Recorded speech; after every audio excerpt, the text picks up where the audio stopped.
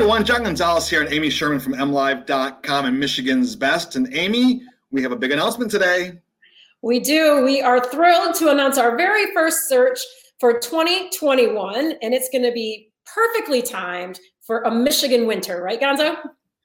Yes, we're excited about a search, but we know there's some things we have to deal with that everyone's dealing with. Yes, that's for sure. And that's why we picked for our first search for 2021 to go out and find Michigan's best outdoor dining.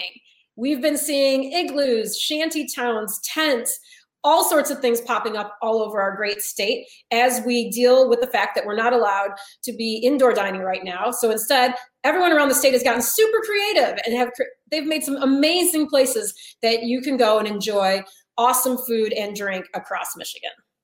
That's right, Amy. You've written about several of them, and I just posted a story about what they're doing in Grayling. But, Grayling, Grand Rapids, Kalamazoo, Detroit, the whole state of Michigan, getting creative and coming up ways to dine outside and stay warm. As you can see, I'm already bundled up and getting ready. I love that you put an outfit on. I'm feeling like a loser.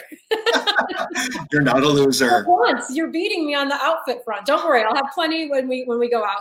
But right now, what we need are your nominations. Even though we've written about a few places that we've come across, we know there are plenty more hidden gems across Michigan that are doing things that are different and innovative in the outdoor dining scene. So we are asking you now to send us your nominations to John and I. You can email them to us, and we're going to compile some great lists to go off of. And then we're going to be putting these lists into some polls, right, Gonzo? That's right. Kind of like we normally do on Michigan's Best.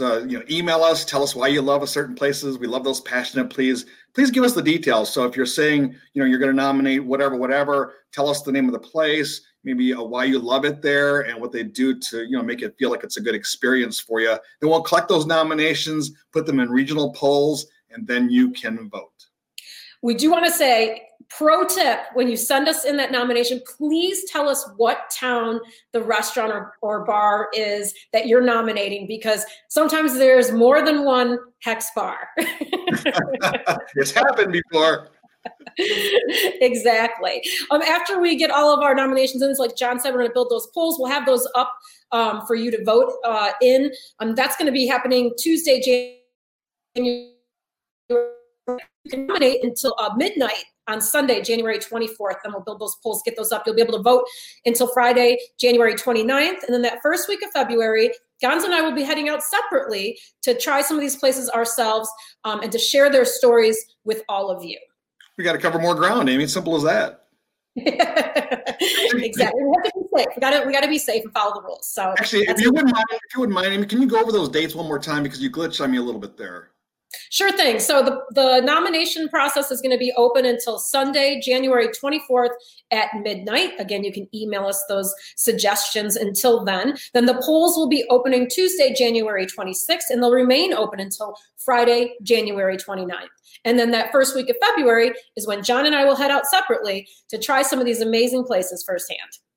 All right. Sounds like a plan, and gives you plenty of time to come up with your wardrobe at these tents and wherever we go. It's called lots of hats, scarves, boots, and heavy winter coats. And I've got them all ready, because if you have the right equipment, you can embrace a Michigan winter. So send us in those nominations now. You can send them to me at asherma2@mlive.com. And I am Gonzo, Gonzo, @mlive.com.